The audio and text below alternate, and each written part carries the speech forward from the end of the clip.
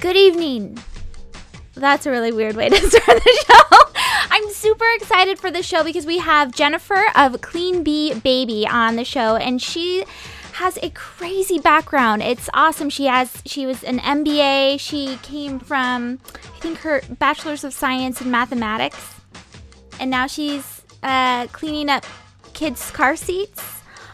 Amazing business, amazing model. You guys are going to have a great time, so make sure that you stay tuned for the entire 30 minutes of Young Female Entrepreneurs Live.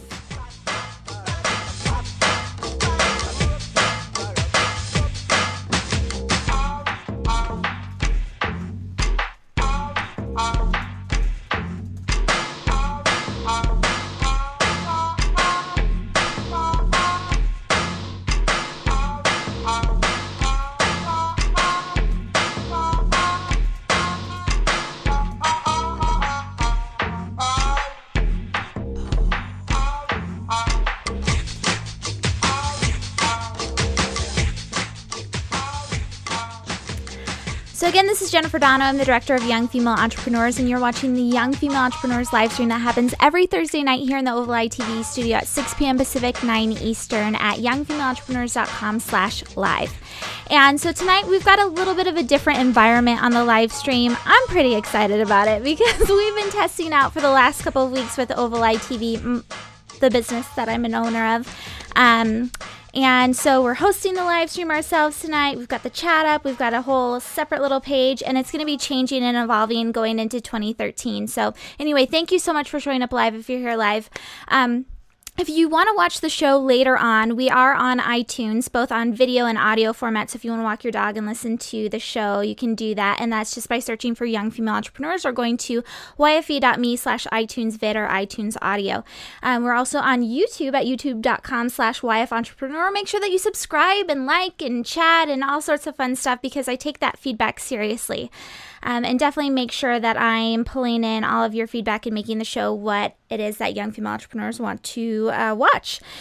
So anyway, some really big things are happening here at Young Female Entrepreneurs. Just crazy amounts of stuff. I'm trying to go slow for the first 5 minutes because I like to speed through things because I get so excited to introduce the guest on.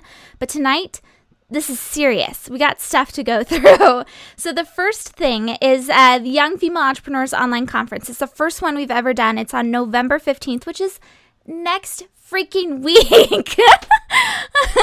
November 15th. And we have an online networking event that's a LinkedIn speed networking event the night before. So there's so much to go through. I'm going to go ahead and let you watch this video that describes what it is.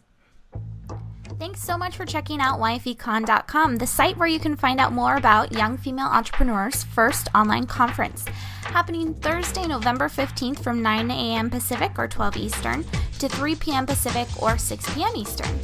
The conference is meant to replicate an in-person experience with a happy hour networking opportunity the night before, speakers and panelists the day of, with a corresponding live chat and a lunchtime breakout session. Wednesday, 6 p.m. Pacific, 9 Eastern happy hour networking opportunity is via LinkedIn speed networking and lasts approximately 1 hour, giving you the chance to meet other attendees via video and LinkedIn using Yak First.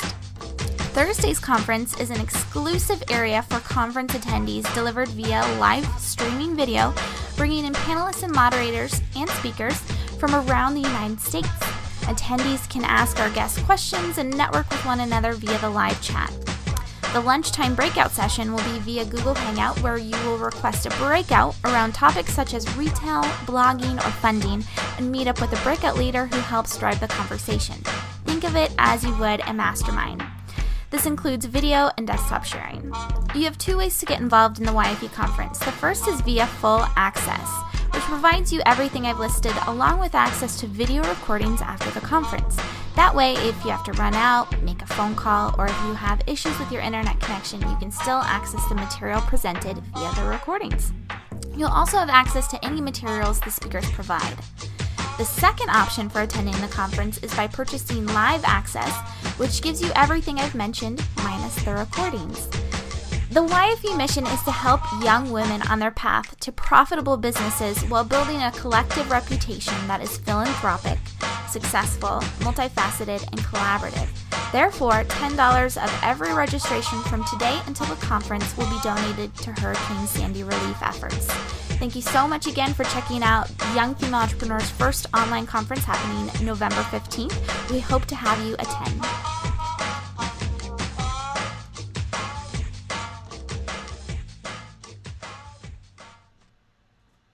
Okay, so this is where I'm going to have some fun with the producer and try and jump around the photos. So the next thing I want to mention is that the same day, November 15th, Young Female Entrepreneurs Los Angeles, headed up by Erin of Well in LA. I know that you know who she is by now. She's hosting a huge in-person event, and this is going to sell out, so you need to make sure that you go, and you can go to youngfemaleentrepreneurs.com/LA to find out about everything. I know that Jules Taggart, who's in the chat, was just saying that she's going with her partner and a client of theirs, and so it's going to be a really big deal. They've got a huge speaker going, and I have those photos lined up too. I want to make sure that I'm saying they're after Erin of Well in LA's photo. Yeah. I am that girl. Okay, so this is a very large YouTube channel, and they kind of follow along the same lines of the mission of Young Female Entrepreneurs, so it's a fantastic synergy that she's created there with that event. And then the photographer has actually been present at a lot of our YFE chats, or the last couple ones, Ashley Wilkins, so huge thank you to her. And then actually tonight, big shout out to Marissa Vicario. I have her image, yep. YFE NYC. So in New York City right now, they're meeting up their first ever in real life event. There's about 20 of them there tonight. Despite all of the things that have happened on the East Coast, it's really incredible. So very thankful for Marissa, and she's building a very nice, tight-knit community over there in New York City. And then, of course, Jules and Christina, and then there's the lovely Erica that's pictured there too. But Jules and Christina are our book club leaders, who I wanted to mention next. Their next book, it's the pumpkin picture in there. They've got the Bootstrap Book Club, which we've partnered with them to offer a book club to our community. The Kickstart Kitchen ladies have got a great community started within Facebook. It's a closed group, so all you have to do is go to kickstartkitchen.com/book club, I believe it is, and then we have the link, of course, if you're watching it live below this, and all over the youngfemaleentrepreneurs.com site, and you just sign up. I guess if you're a member of the book club, they've got a special Chris Gillibo, gosh, I hope I'm pronouncing his name right, this is going to be embarrassing, video for you guys, so make sure that you sign up tonight. The book club, though, has been a lot of fun to participate in, and I'm very thankful for them for inviting our community into it. And then The Pumpkin Plan is their next book, which I'm actually really excited about. I Googled it because everyone's been talking about pumpkin book, and I was like, what is a pumpkin book? I don't get it. So anyway, I Googled it, and it's by the same thing that the toilet paper guy wrote. I don't know what it is with him and like strange objects that he writes business books around. But anyway, so that's what's been going on at Young Female Entrepreneurs. We've also got Blog It Week. So if you're just listening live, or if you're listening the next day this week, you can go to youngfemaleentrepreneurs.com/blog it. Each day we've got a different topic. And if you go to facebook.com, or I'm not going to list off another link. If you go to our Facebook page, you can link up with your blog post that focuses on that subject. So this is all leading up again to YFECon next week. And of course, I should remind you that $10 of every registration is being donated to Red Cross. So that's if it's live, full, if you've purchased it through a YFE Leader, whatever it is, we're still donating $10 of it to Red Cross, and that is to facilitate, of course, with the Hurricane Sandy relief effort, but also Red Cross does amazing things across the country and really worldwide, so we're very excited about being able to donate to them. So anyway, let's go ahead and get started. Let's talk about the meat of our conversation. I am in the live chat, you guys, so if you have questions for our guest, make sure that you chat them in. Also, if you have any other issues or you want to introduce yourself online, make sure that you do that. I'm also monitoring the hashtag, which is YFETV. So if you have questions on Twitter, make sure that you type them in over there. So anyway, without further ado, our guest today is the founder of Clean, let me pop it up on the back, Clean Bee Baby.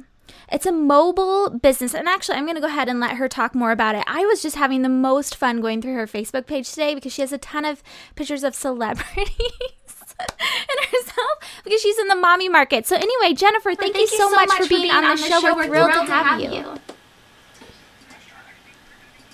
Yeah, so don't you tell us a little bit, like I was telling people at the beginning. By the way, if you're just joining us now, you're watching Young Female Entrepreneurs live stream. And are we good with the live? There was a problem with the microphone there for a moment. All right, well, hopefully you guys can hear her now. So anyway, you're watching the live stream with Jennifer of Clean Bee Baby. And so I was saying at the beginning that you have a Bachelor's of Science with a mathematics major. So how did you go from that type of a background into something called Clean Bee Baby? It's so random. It's so funny. I sometimes think that the math major is what's random now, but I guess life leads you on crazy, interesting paths. So I guess I knew I wanted to be an entrepreneur since 6th grade. I'm from Austin, Texas, and Michael Dell was always an inspiration in our community as kind of this high-tech entrepreneur. And I liked math and science going through high school, started out as an engineer in college, thinking I'm going to get this great technical background to prove that I can solve problems, and then I'm going to go start a high-tech company. But it turned out that I hated engineering, and I just couldn't get excited about material science. And by the time I decided to drop out of engineering, if I wanted to graduate on time and do this NASA internship that I'd gotten, math was kind of the only major left. And luckily I suffered through, managed with a great GPA. And I think it really opened a lot of doors for me, even though I do not use abstract algebra on a day-to-day basis in my career. So what it actually ended up doing is opened the doors for me to go into management consulting, because Duke is a liberal arts school. So there's no real pre-business program, and I thought management consulting was a great career field to really get my feet wet, try a bunch of different industries, different functions, and learn a lot about business. So I spent 3 years, working 100 hours a week, traveling to sexy places like Arkansas with clients like Walmart, and it was a real grind. And kind of how it plays into the story of where I got to today is that I was 23, straight out of college, looking up at these females that were trying to turn 30 and make partner and start a family all at the same time. And I don't know if it was a phenomenon in our San Francisco office or what, but they all left to go start their families. They chose family over career.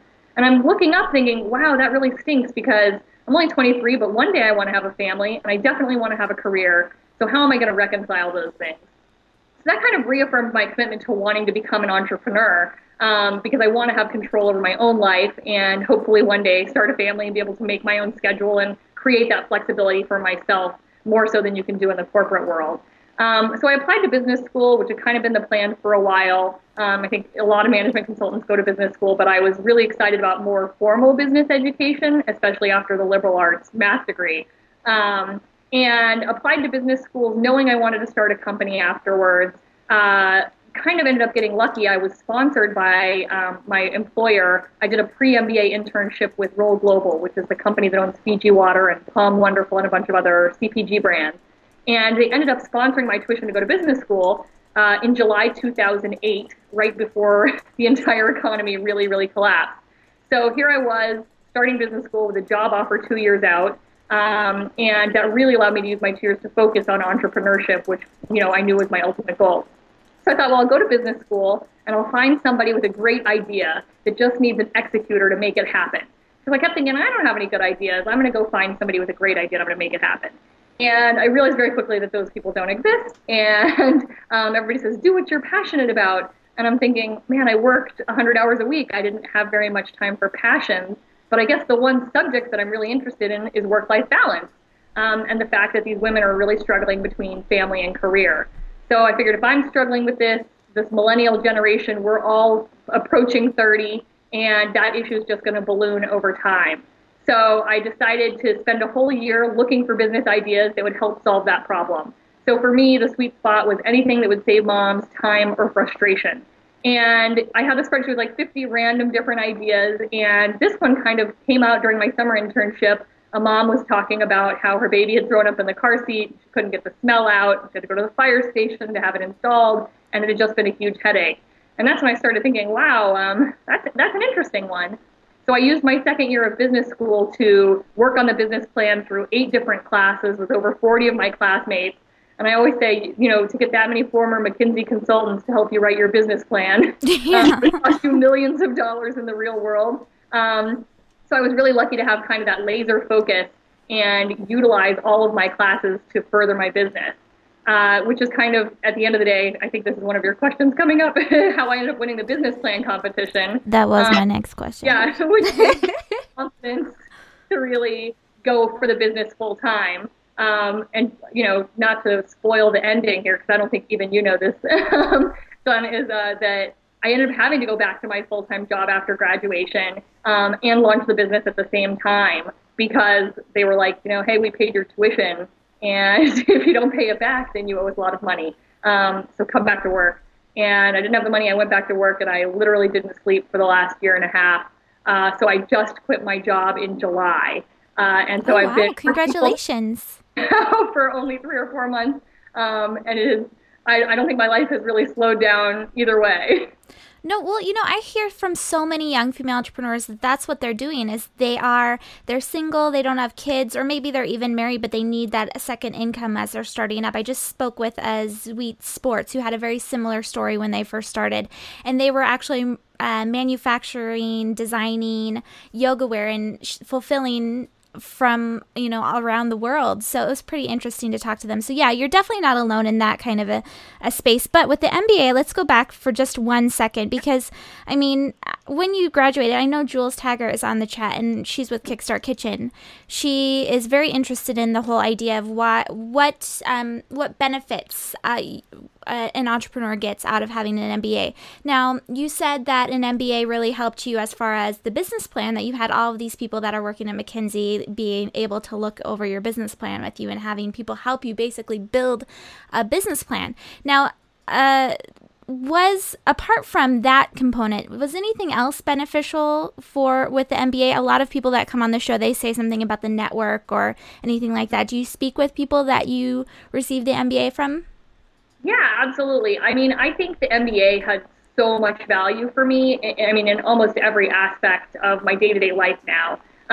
First of all, like I said, I didn't have any formal business education before. I knew about marketing in the pharmaceutical industry and finance in the home building industry from consulting, but really having kind of the fundamental core curriculum to understand the basics of accounting and kind of all of the building blocks that you need to put together a business.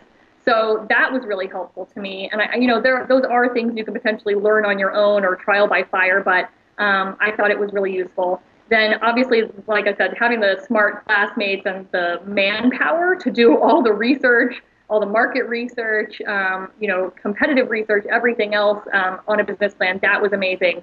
I think one of the most important aspects was actually the access to the alumni network. So people I didn't know, but who maybe were working in a related industry or could advise and help me shape the business plan.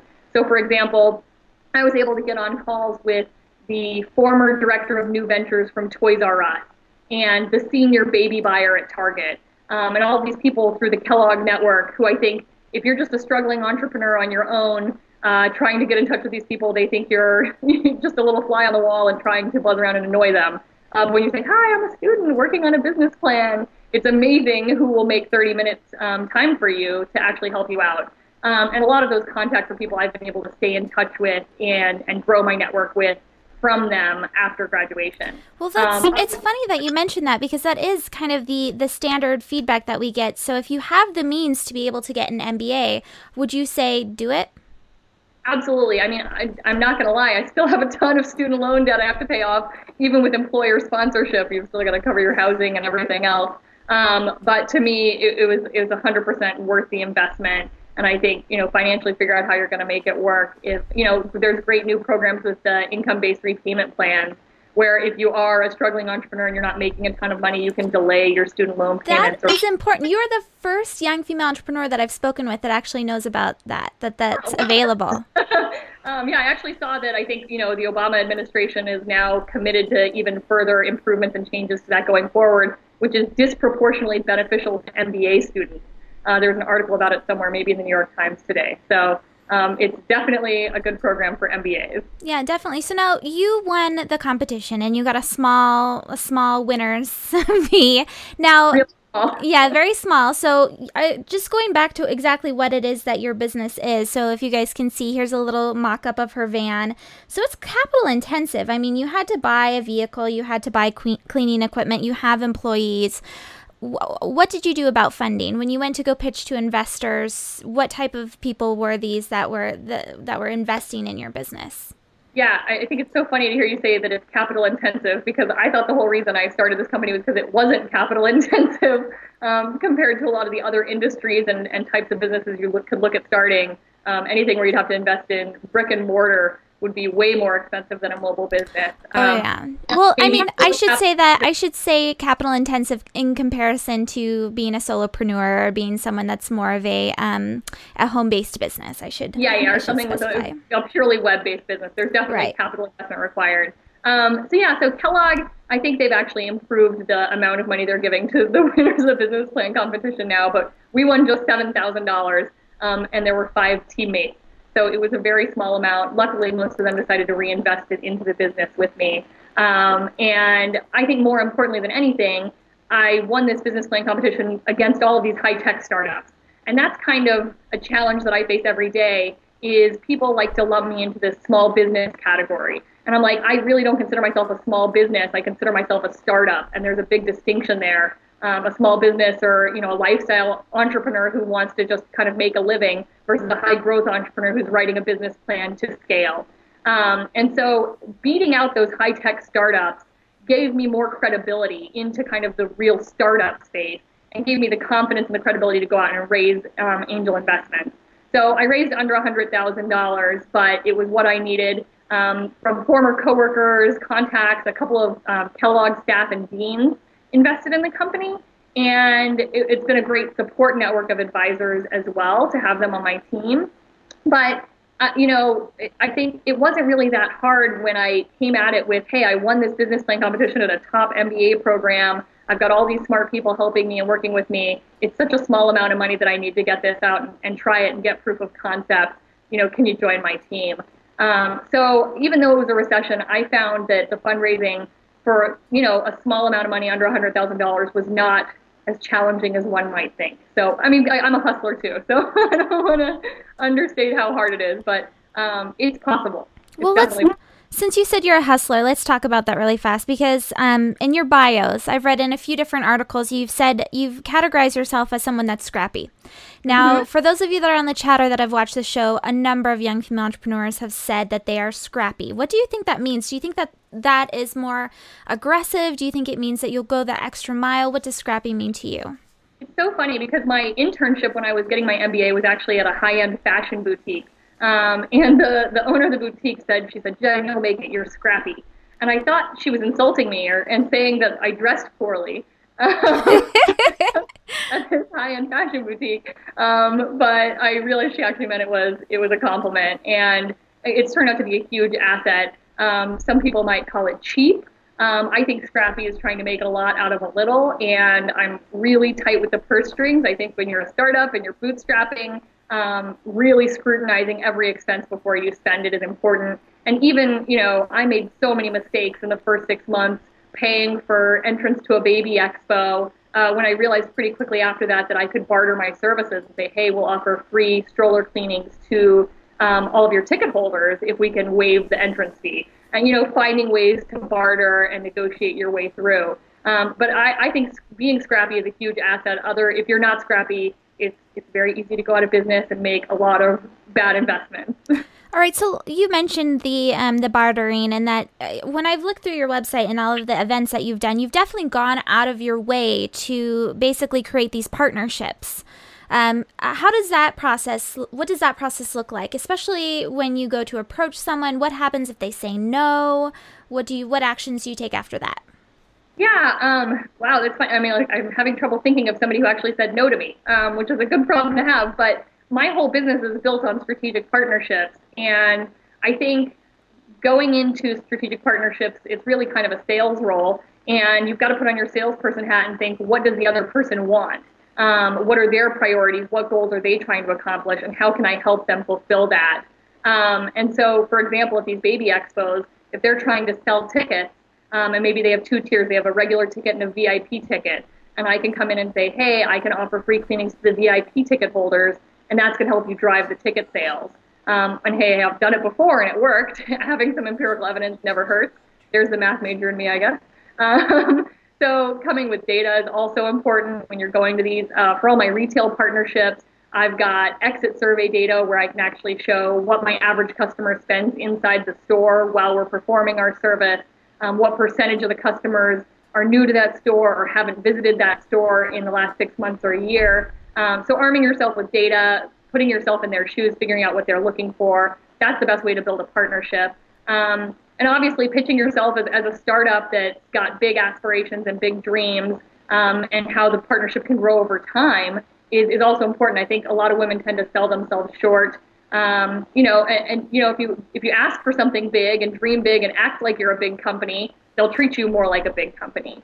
So I think confidence is really important in those as well.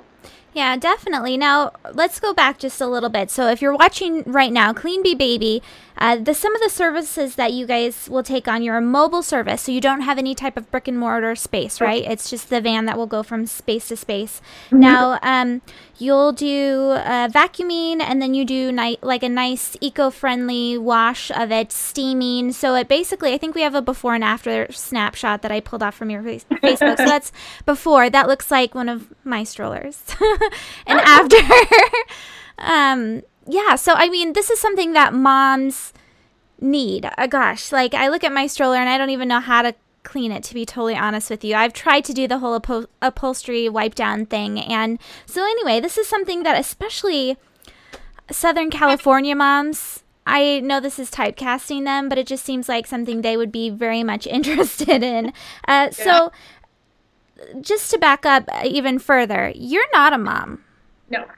Right. So usually when we speak to young women, especially people that are in kind of the mommy sphere or the mommy market, they have kids. They're like the Jessica Alba, where they saw a problem themselves and they're super passionate about their kids, and their friends have kids. Do you ever feel like, and this is funny, I think I wrote this to you, we usually ask this question flipped around.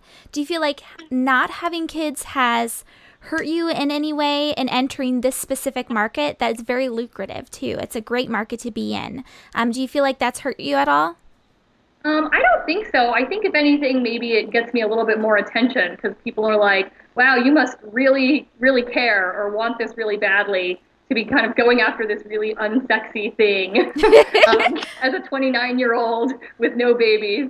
But, I think that's one of the secrets to business, right, is find something that nobody else wants to do and help them do it or do it for them. And hopefully those businesses can be the biggest cash cows. So I think there's a big opportunity here. And kind of my experience with the mommy sphere is that a lot of those moms do like live day to day with a problem. They see a way to fix it and then they start their business. But they have these competing priorities, which is their kids, which is a pretty big priority. And I think that's kind of what stifles a lot of those mompreneurs, and it prevents them from being able to get over the hump to grow their company to a bigger level. Whereas for me, I'm like, if I can start this company now and build it to a certain level, hopefully by the time I am ready to start a family, whether it's 3, 5, or 10 years from now, I'll be able to have, some cash flow coming in from the company and potentially the opportunity to be as involved or uninvolved as I want to be once I do have that family and can figure out my priorities from there. So I see it as a really strategic choice to start it now and as an asset because I have more time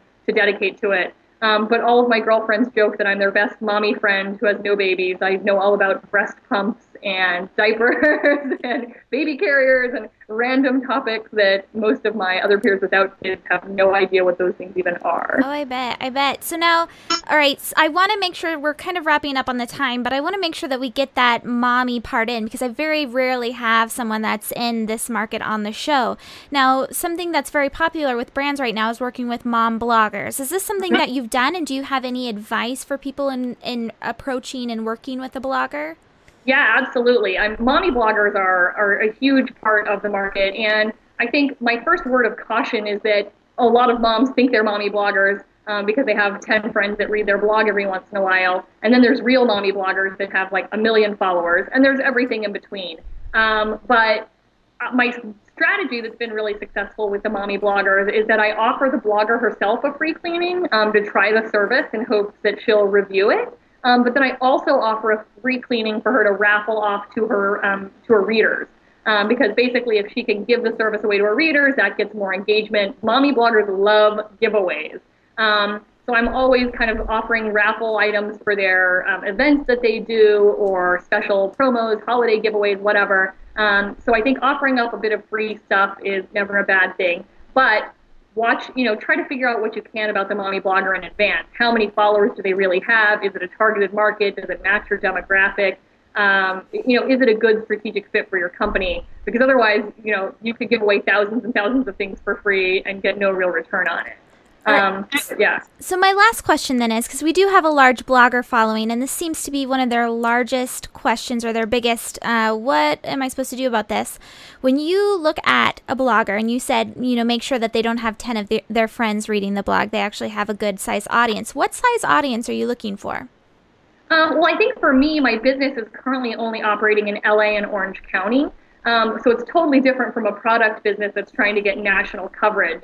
Obviously, since I'm just going through the franchise process, that's going to change really quickly. I don't necessarily have a size requirement, but I do a lot of networking. I seriously go to so many mommy events. It's hilarious since I have no babies. But I network, and you can tell pretty quickly what are the most popular blogs, the most influential, where people are getting their information, and who's kind of well respected. And, if it's just a random mommy blogger who you saw on Twitter once and you go and she's got 200 or 300 followers, to me, that's not really worth my time.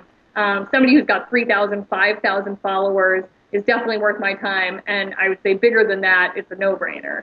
But yeah, I like to see numbers in the thousands, not the hundreds or the tens. It's good to know. So now, you mentioned really fast, this is my very last question, so if you guys are on chat, I'm really sorry. You mentioned quickly the franchise process.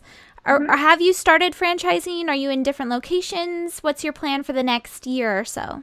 Yeah, so we expanded to Orange County about a year ago, and the San Diego location should be opening in the next month or two, and New York will be opening in a couple of months. Oh my gosh.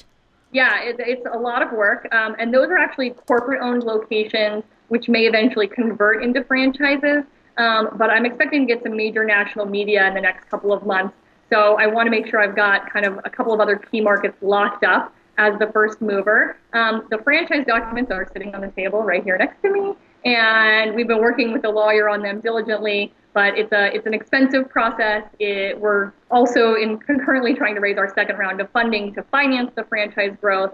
And I think franchising is a cumbersome, difficult process, but I think it's the best way for me to grow my business specifically, because I think having local owners in each of the markets will help the business be more successful in the long run. I think proceed with caution with franchising. Yeah, definitely. I've heard some interesting stories around that. So, Jennifer, where can everyone find you online? QueenBeeBaby.com is a great start. Facebook.com/QueenBeeBaby. Twitter.com/QueenBeeBaby. I guess that's one of the secrets to being a great entrepreneur. Find a brand name that you can your URL, your Twitter handle, your trademark, your everything for. So luckily, I am the Queen Bee pretty much everywhere. And I'm a more active Facebook user than Twitter, but I think they're linked. So. If someone has a specific question for you, maybe about franchising or about bringing Queen Bee Baby into their area, is the best way to reach you the website, or is it through? Absolutely, and info@QueenBeeBaby. I get all of those emails. I'm always watching what's happening with the customer service, so you can definitely get to me through the website. Awesome. Well, thank you so much for being on the show, Jennifer. I know that you're busy and that you've going through the franchising process, so I know that not only myself but everyone watching really appreciates it, because you've got some very invaluable experience to share. So thank you again. Awesome. Thanks for having me. All right, so you've been watching the Young Female Entrepreneurs livestream that happens every Thursday here at 6 p.m. Pacific, 9 Eastern at youngfemaleentrepreneurs.com/live. Make sure that you come back here next Thursday at 6 p.m. Pacific, 9 Eastern after Young Female Entrepreneurs online conference. Make sure, of course, that you register for that. $10 of every registration is going to the Red Cross, and the event is going to be packed full of information, lots of awesome networking opportunities. You can register at yfecon.com. Otherwise, I'll see you back here next Thursday. Thank you so much for watching.